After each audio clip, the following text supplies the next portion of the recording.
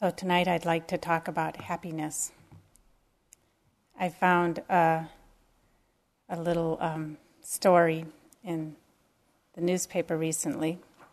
It says, an official advisor to the Blair government warned in September that Britain urgently needed 250 special treatment centers staffed by 10,000 therapists to deal with what he called the country's biggest social problem, a national epidemic of unhappiness. Probably could apply to our country too. I think this the biggest riddle of human existence is this question of happiness. How do we find happiness in this world, this particular world that we've taken birth in, this world that changes all the time and includes so many joys and so many sorrows? It's not an easy world for most people. Unless you're a pretty rare person, life includes a fair amount of struggle. And it seems like we work hard to be happy, and yet happiness often seems very elusive. We may be able to say that it's one of the most misunderstood things in this world, is how to find happiness. And as I said last night, the Buddha was really interested in this question. This was what he wanted to figure out. He said, I teach one thing and one thing only, suffering and the end of suffering. Or you could say suffering and freedom. I think of freedom as an enduring sense of happiness, or a durable sense of happiness and peace.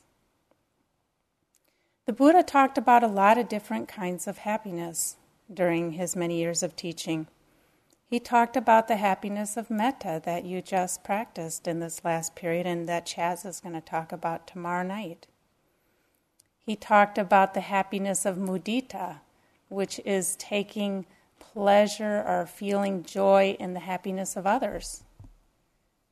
He talked about the happiness of renunciation or simplicity, needing little to be content. But there's 4 other kinds of happiness that he talked about that I want to mention tonight. So one kind of happiness he talked about is the happiness of living an ethical life. And sometimes he called this the bliss of blamelessness.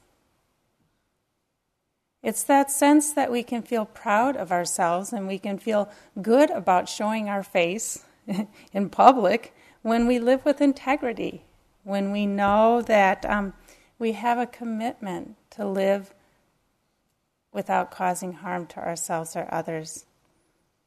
And the basis of this is the precepts that we took last night, and this is the foundation of Buddhist ethics, this commitment to living with non-harming.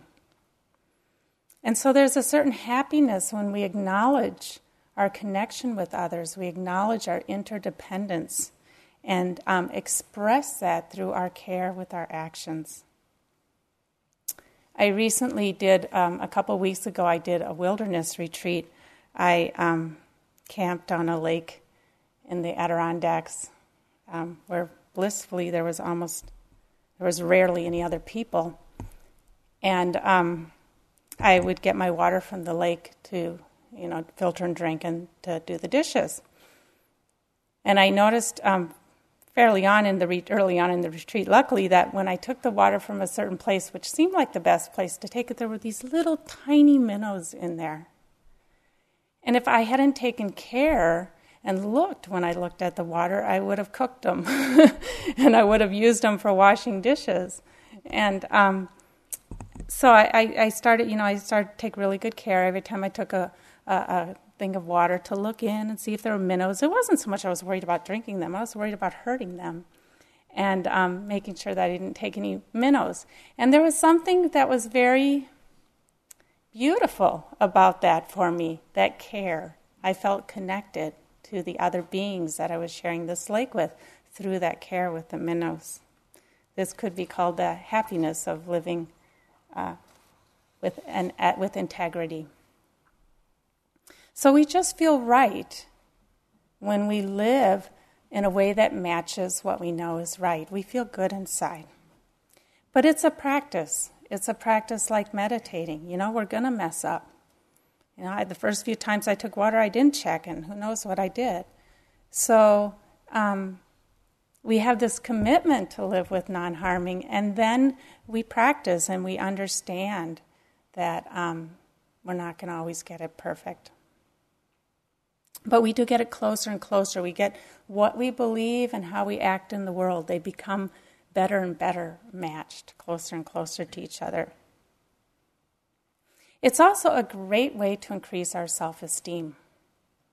Because when we act in a way that we can feel proud of, we feel good about ourselves. When we act in a way that we're not enslaved by our minds, but yet we're masters of our own actions, we feel good. An example I can give you with me, and I can't even remember if I mentioned this last year, but I try not to repeat myself every year. A little confession here. I love to drive fast. In fact, when I was in driver's ed, my driver's ed teacher called me Leadfoot. There's something fun about driving fast. It feels good. And on top of it, I'm impatient. I don't like to be stuck behind people. And I live on this road in the country, and it's 6.5 miles down to town, and it's all double yellow lines, no passing zone. And you get, sometimes, people have different driving style than I in front of me. And I've really had to work with, not tailgating people since I moved there, especially because of this one area. I can find myself getting close to people. And it should be simple not to tailgate, but those of you who have the same affliction that I do, it's not actually so simple. It takes a lot of restraint. And so I've noticed that over, the years as I've managed to actually learn how to, put enough space between me and the other person in front of me, I feel good about myself. I feel good that I don't let myself be run by my compulsions, my impatience, my, whatever it is that motivates that. So that's an example of how learning to work with our actions can increase our self-esteem. Maybe, you have a difficult time with anger, and when you learn not to express your anger in a way that causes harm, you feel good, right? Or maybe it's an addiction. You have a certain addiction that you really struggle with, and then as you learn not to be controlled by that addiction, you feel good inside. The Buddha considered ethics the foundation of meditation because it leads to a quieter mind, a mind that is happier and easier to meditate. If we do things that cause harm, then when we sit down, we find ourselves fretting about it and worrying about it, and the mind doesn't settle down. But if we live with integrity, then when we sit down, we feel happy, and our minds concentrate more easily. There's a story here. It tells of a monk who, after 24 years, concluded that over all that time he'd made no spiritual progress worth mentioning. 24 years of meditating. He was so depressed and desperate that he decided to end his life. He got a thick rope, climbed up a tree, tied the rope around a sturdy branch, and put the noose around his neck. Just as he was about to jump, it occurred to him that over all those 24 years he had never broken a single one of the many precepts to which he had bound himself. This knowledge filled him with such a powerful rush of happiness that he at once climbed down the tree and went on with his practice. The feeling of happiness made it possible for him to achieve such a concentrated meditation that after a few years he reached enlightenment.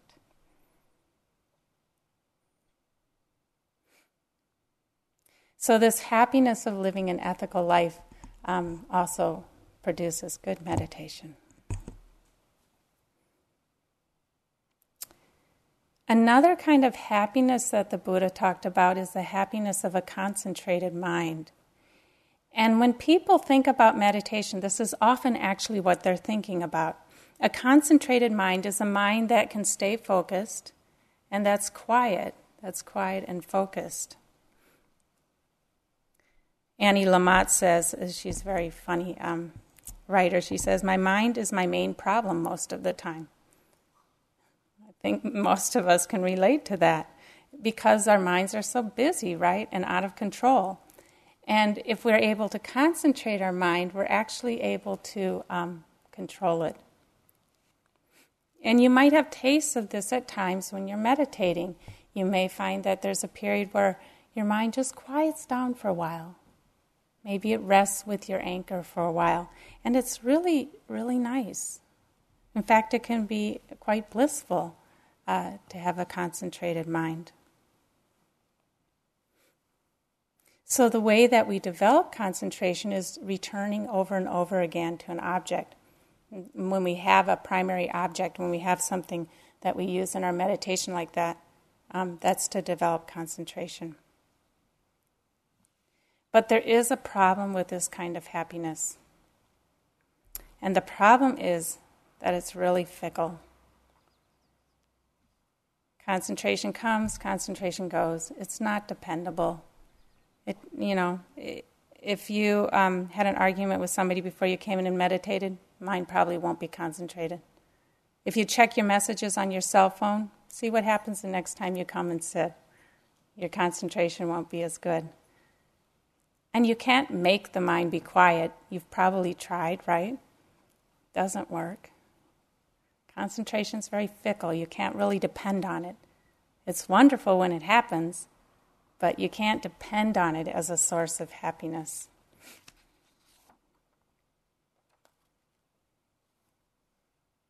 Besides, even if you do make your mind quiet while you're sitting here, what happens when you stand up?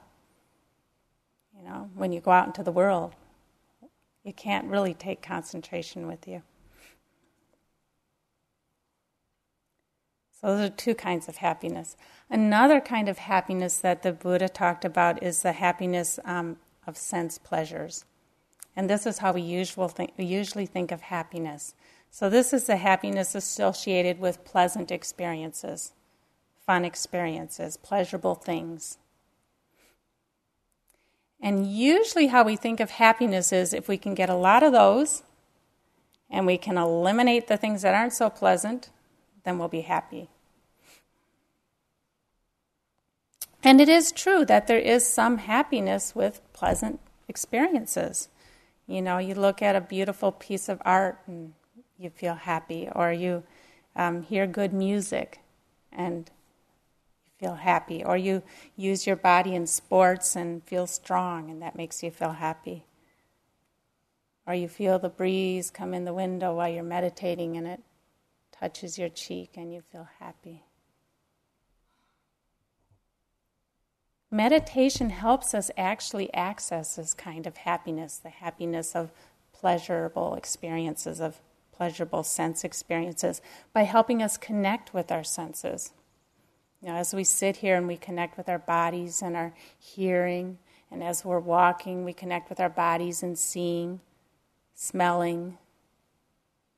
We learn how to really touch life, experience it directly, and how to experience the pleasure of that.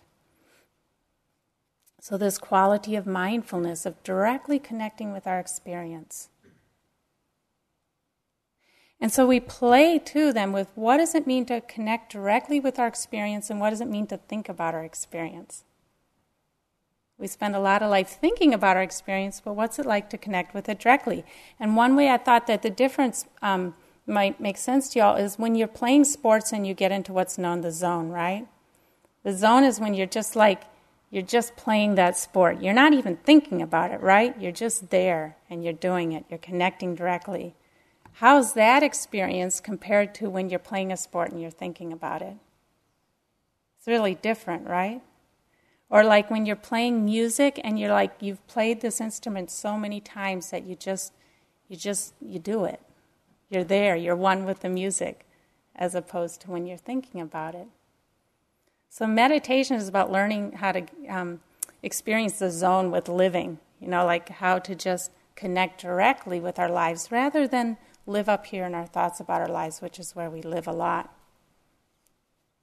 And so if we keep coming back and learning how to connect with our senses directly, we can experience the pleasure in the world much more directly.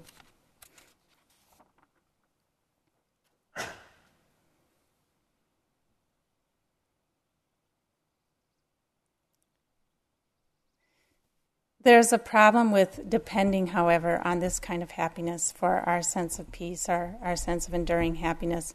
And the problem is pretty obvious. Things in this world change. They don't stay the same. So we can't depend on things to be pleasant all the time. Sometimes things are quite unpleasant. If we're looking for happiness through things being pleasant, what about when they're unpleasant? When I went on this wilderness retreat, it was about 11 days, and the forecast right before I left was, as far as you could see in the future, rain. You guys, anybody who's been living in this area knows about this. And so a couple of people were like, well, maybe you shouldn't go. And I was like, I'm going anyway, because this is the way life is. It's not always the way you want it, right? A good retreat is actually one where you learn to deal with life as it is, whether it's pleasant or unpleasant. So it did rain the first 5 days, and that was my meditation, was how can I be happy even though it's raining? And the temperature didn't get out of the 40s 2 of the days I was there. So raining, temperature not out of the 40s, all by myself way out on the lake, right? It's great. It was good. It was a good meditation practice. And then, this was the real clincher, though. I brought a little bag of chocolate-covered almonds with me for my dessert, right? And so after I'd been there a couple days, I could not find the chocolate-covered almonds. I'm like, okay, there's only so many places it can be. There's the tent, there's a food bag, that's about it. And shouldn't be in the tent because of the bears, so this gave me another chance to practice. What happens when we have something pleasant and it goes away? How do we work with that? And then, interestingly, a couple days later, so I couldn't find them, I just gave up. A couple days later, I find in one of the food bags the empty chocolate-covered almond bag had been chewed on, and every single almond, I think it was the red squirrels, had been hoisted, and the bag was still there, and it was the only thing that disappeared out of the whole bag was my chocolate-covered almonds. So the Buddha did recognize that pleasurable experiences can give us some sense of happiness, but yet they're not dependable. They can't be our primary, this can't be our primary source of happiness because things change. If something pleasant, you have something pleasant like chocolate-covered almonds, the squirrels might hoist them and they'll be gone. And unpleasant things happen like temperature in the 40s and pouring rain. So we're kind of doomed to restlessness. If we look for happiness this way, we're doomed to restlessness because we're always going to be looking around the corner for our next happiness hit. There was this postcard that a friend of mine gave me a number of years ago, and it says, there's 4 little frames, and the first frame says, happiness just around the corner, work harder. And the second frame says, happiness just around the corner, earn more money. And the third frame says, happiness just around the corner, buy more things. And the fourth frame says, happiness just around the corner, keep going. That's a little bit what this kind of happiness search is like. If we're looking for happiness in pleasant experiences and avoiding unpleasantness, we're always looking.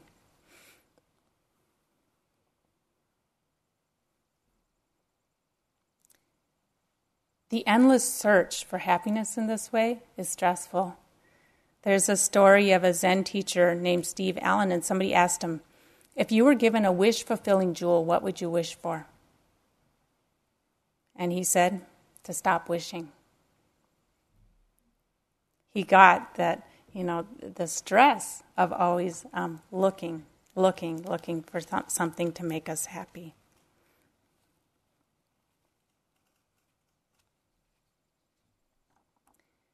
So, what's a more reliable kind of happiness than this happiness of sense pleasures, as it's called?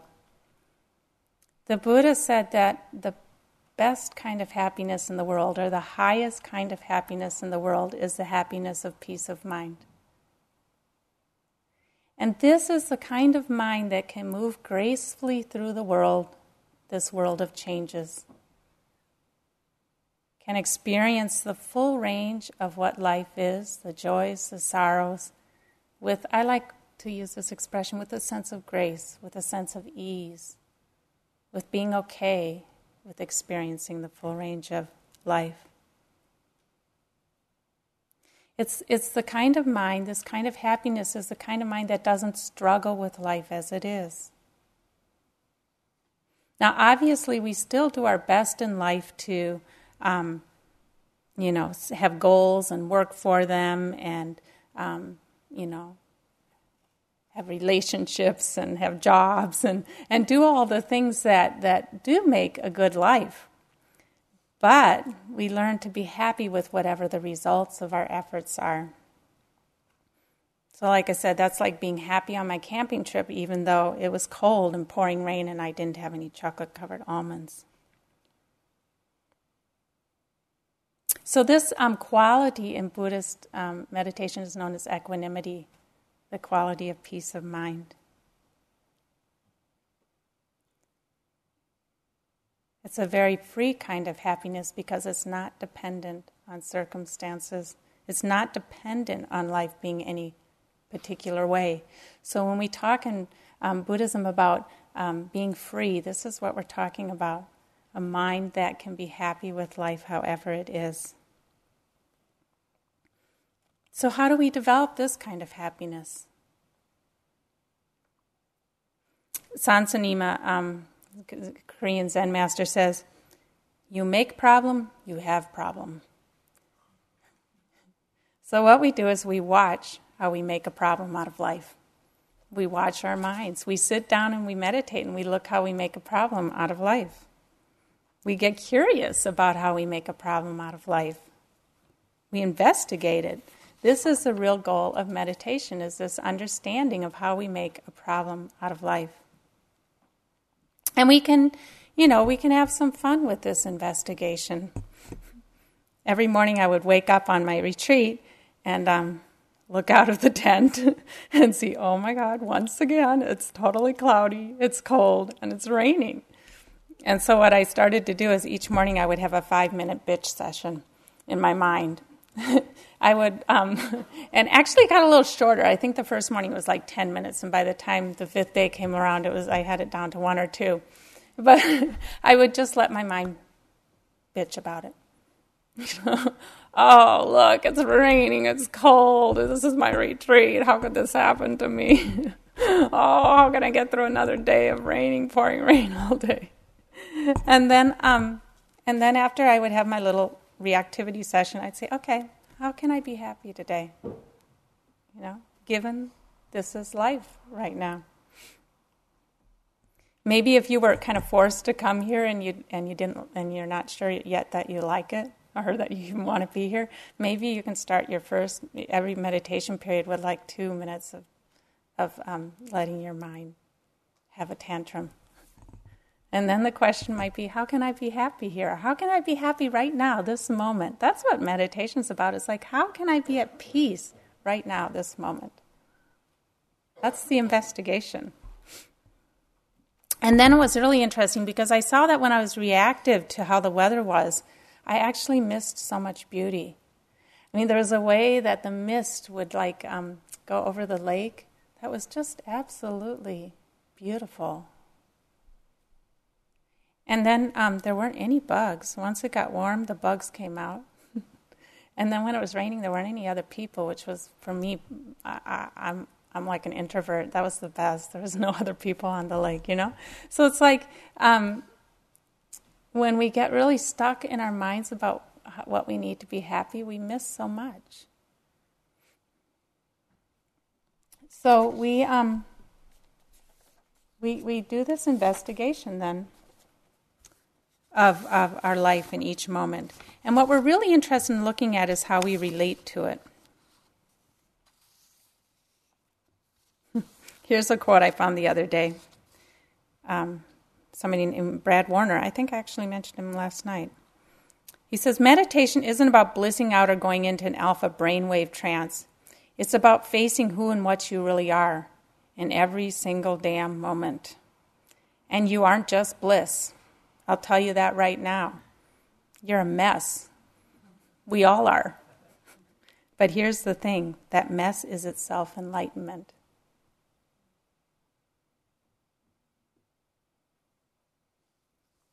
We aren't just bliss, are we? We're also a mess. But all of us. And that, looking at that, is how we find enlightenment, is how we find happiness. So we explore whatever comes up for us, and we look at how we're relating to it, and we see if there's some way we can make peace.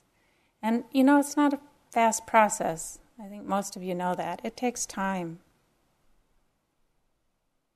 Like, for example, I think I've mentioned before in other retreats, I worked many years with fear. Fear was like my messy teacher. And I still experience fear, but not really the way I used to. I used to work a lot with a really, I call it the black hole, this really deep fear that I would fall into. That's what it felt like, falling into a hole. And over time, working with meditation, I learned to really investigate that place, And it's really interesting to look at these places that catch us and what are they saying to us? And what are they saying that's true? And what are they saying that's false? How do we get stuck in fear? How does it become a problem? How can we experience freedom without having to get rid of the fear? Exploring it very deeply. Fear is really interesting because when I was in the black hole, the fear would say, you're all alone. Nobody cares about you. You could spin out in the universe and nobody would know. And then, it's like, is that true? When you fall in these places, you believe it, right? But we learn to come to really investigate and pay attention and kind of take it apart. Now, I have to say, we do this at a pace we can handle. If something becomes really overwhelming, it's also useful to know how to get out of it and how to take care of ourselves. So, for me with fear, I had to take it slow, going in a little bit and getting out of there. And then over years, I had to say it's years, I got so that I was pretty comfortable with fear. And then paradoxically, it doesn't show up as much anymore. So that's an example of looking at how we relate to life, right? Because fear is usually a problem. Fear is usually something we have to get rid of. How can we include fear and find freedom? And now I'm going to give you the really advanced instructions. Have some of you been waiting for the advanced instructions, those who've been coming back year after year? The same thing we did with fear, we do with happiness too. Because we can get stuck in happiness. We can believe stories that happiness tells us that aren't true either. So when we're happy, one of the stories our mind might say is, you're never going to be unhappy again. You ever have that experience? You're really happy and you really think you're never going to be unhappy again? That's not true, is it? This is how we get stuck in happiness. And then if we get stuck in that story, then we suffer, right? When it changes. So we do the same kind of experiment with fear. We do it with happiness.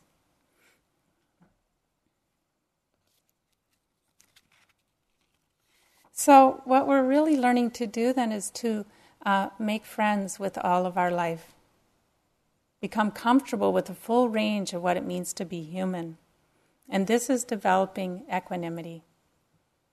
And it really makes us strong. The Buddha said it was a dependable kind of happiness because it includes everything.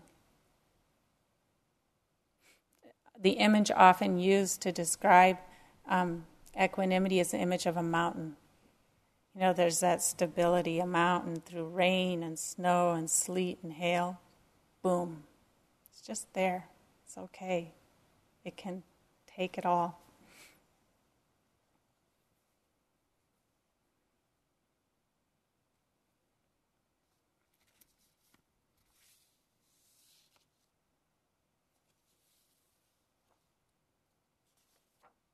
So sometimes equanimity is described as developing the mind of no preferences, of being okay. Again, this is another way of saying of being okay with whatever life hands us. And there's a story that I think is kind of illustrates this. It's another Zen story. It says there was a man named Bazan, and before he became a great Zen master, he spent many years pursuing enlightenment. But it always eluded him. Then one day, as he was walking in the marketplace, he overheard a conversation between a butcher and his customer. "Give me the best piece of meat you have," said the customer. And the butcher replied, "Every piece of meat I have is the best. There is no piece of meat here that is not the best." Upon hearing this, Bazan became enlightened. I like that. Every piece of here is the best. There's no piece of meat here that isn't the best. So meditation isn't about getting rid of anything. It's actually about including everything. And again, we often don't come to meditation with this idea. This is something that we learn over time. And it's investigating how can we include everything. So it's a kind of happiness lab. I wonder why we don't have them in school. I think this kind of happiness lab is more important than dissecting a frog. We need more of these kind of happiness labs to study how to be happy. That's what we're doing here. Forgive me for mentioning school. And so we learn from our struggles. It's nice if we feel peaceful when we meditate.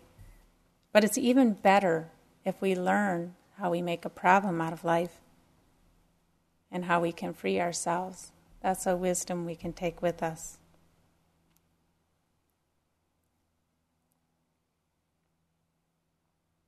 Ultimately, we learn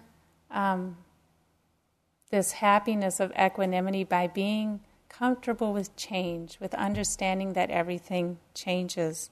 And that is changing all the time, and learning to flow with change, to be able to go with the changes in this world. The last thing I'd like to do is actually teach you a little chant, which I think you'll find on your cushion.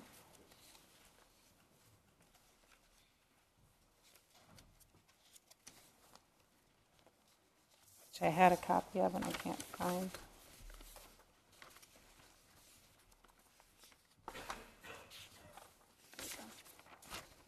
So I'm going to tell you it in English first. This is a well-known Buddhist chant. It's chanted in a lot of monasteries.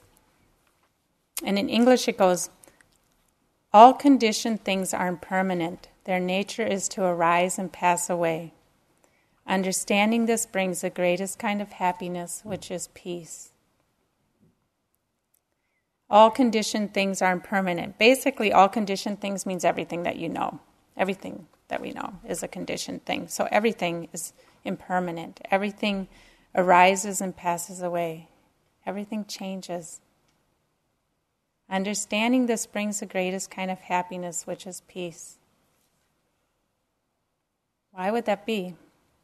Why would it be understanding that everything changes would bring the greatest kind of happiness? Peace. When we understand that everything changes, we learn to flow with life. We learn to go with the flow of life. We learn not to resist life, but actually to embrace it just as it is.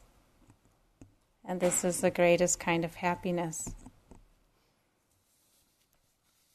So I'll chant the Pali as best I can, and then we'll do a little call and response. I love this chant because it's really rather poignant in the Pali. It has this kind of haunting, poignant quality to it, which kind of touches into the poignancy of living in this kind of world where everything changes, right? It's very bittersweet.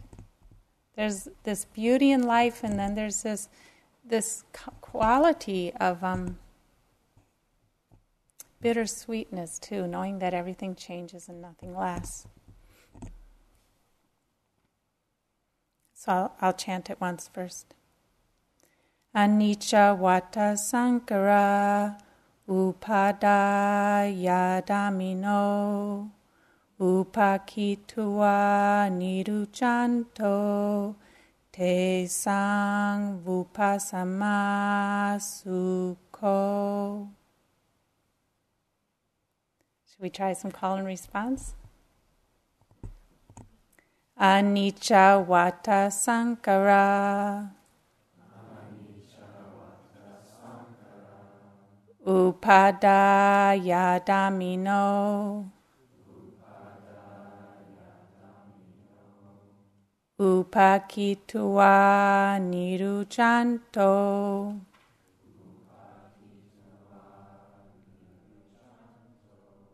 te sang vupasama sukho. Should we do it one time together?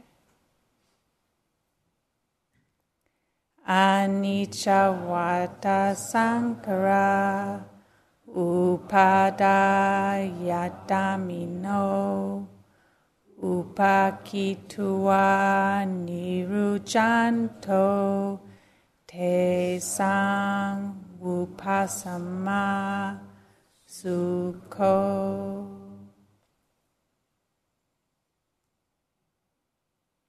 Let's sit together for a couple minutes.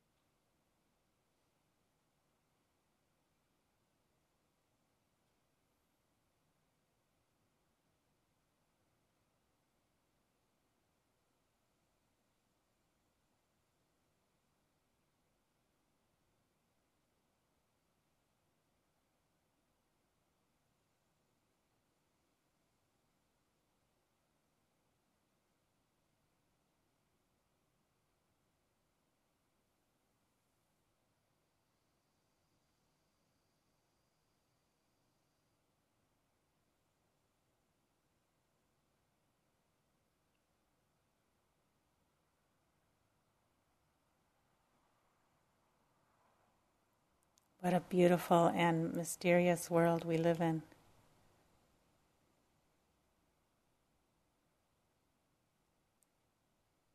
We can chant one more time. You can join if you want, or if you just want to be quiet, that's okay.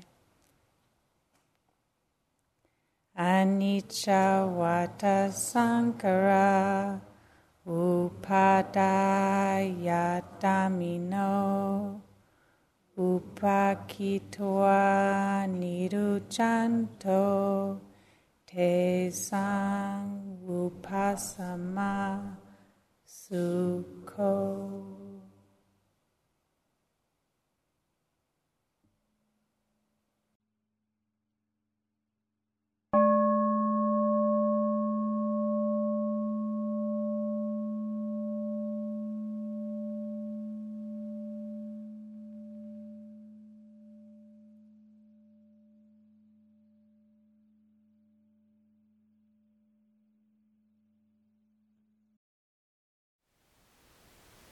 Thank you for listening.